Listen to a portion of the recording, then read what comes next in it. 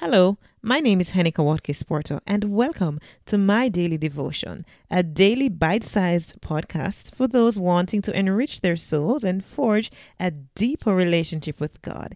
It is pure, unpretentious, and raw, which flows from the heart, fostering gratitude, peace, and a sense of abundance.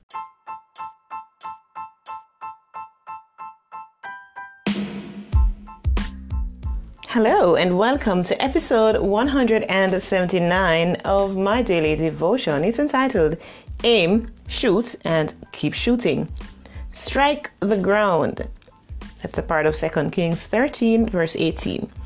When the king of Israel needed a strategy for defeating the Syrians, he turned to the prophet Elisha, who told him, "Take a bow and some arrows." So he took himself a bow and some arrows. Then he said to the king of Israel, "Put your hand on the bow."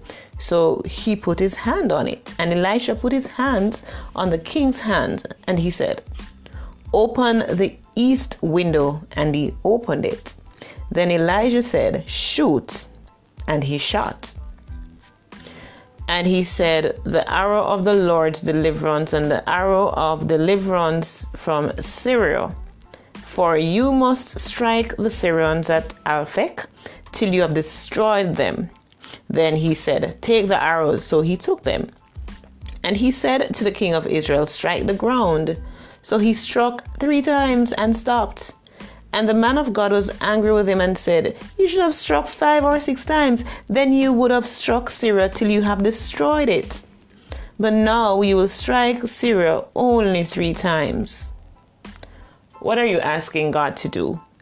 To save someone you love? To provide finances? To help you break a habit? To succeed in your career? Find out what He has promised you in His word and use those promises like arrows. Aim them at your problem. Shoot and keep shooting until God moves on your behalf. If this story teaches you anything, it is this: there are situations in life when faith and persistence not only determine your victory, but also the extent to which you win. So aim, shoot, and keep shooting.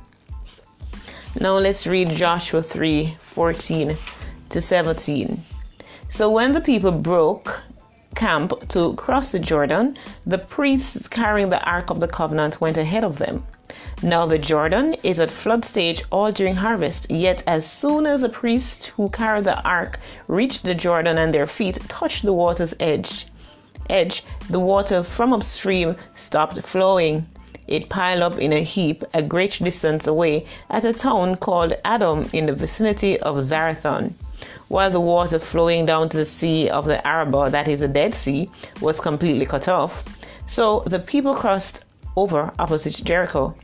The priest who carried the Ark of the Covenant of the Lord stopped in the middle of the Jordan and stood on dry ground while all Israel passed by until the whole nation had completed the crossing on dry ground. The word of the Lord. Father, I thank you for your word that gives life and light. I thank you for the word, mighty God, that through persistence that I can move mountains.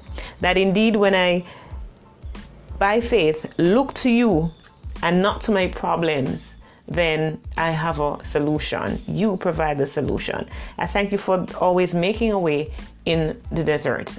Thank you for always parting the Red Sea. Thank you, Lord, that you always make a way for me to cross over to the other side, to cross the Jordan, so that I can experience the fullness of life that you intend me to. Thank you for all these blessings. In Jesus' name, amen. And so I continue to ask of you, Lord, to just look inside of me, and anything that is there that's not of you, remove it, because I want to walk holy in your sight. Thank you guys for tuning in. This has been My Daily Devotion.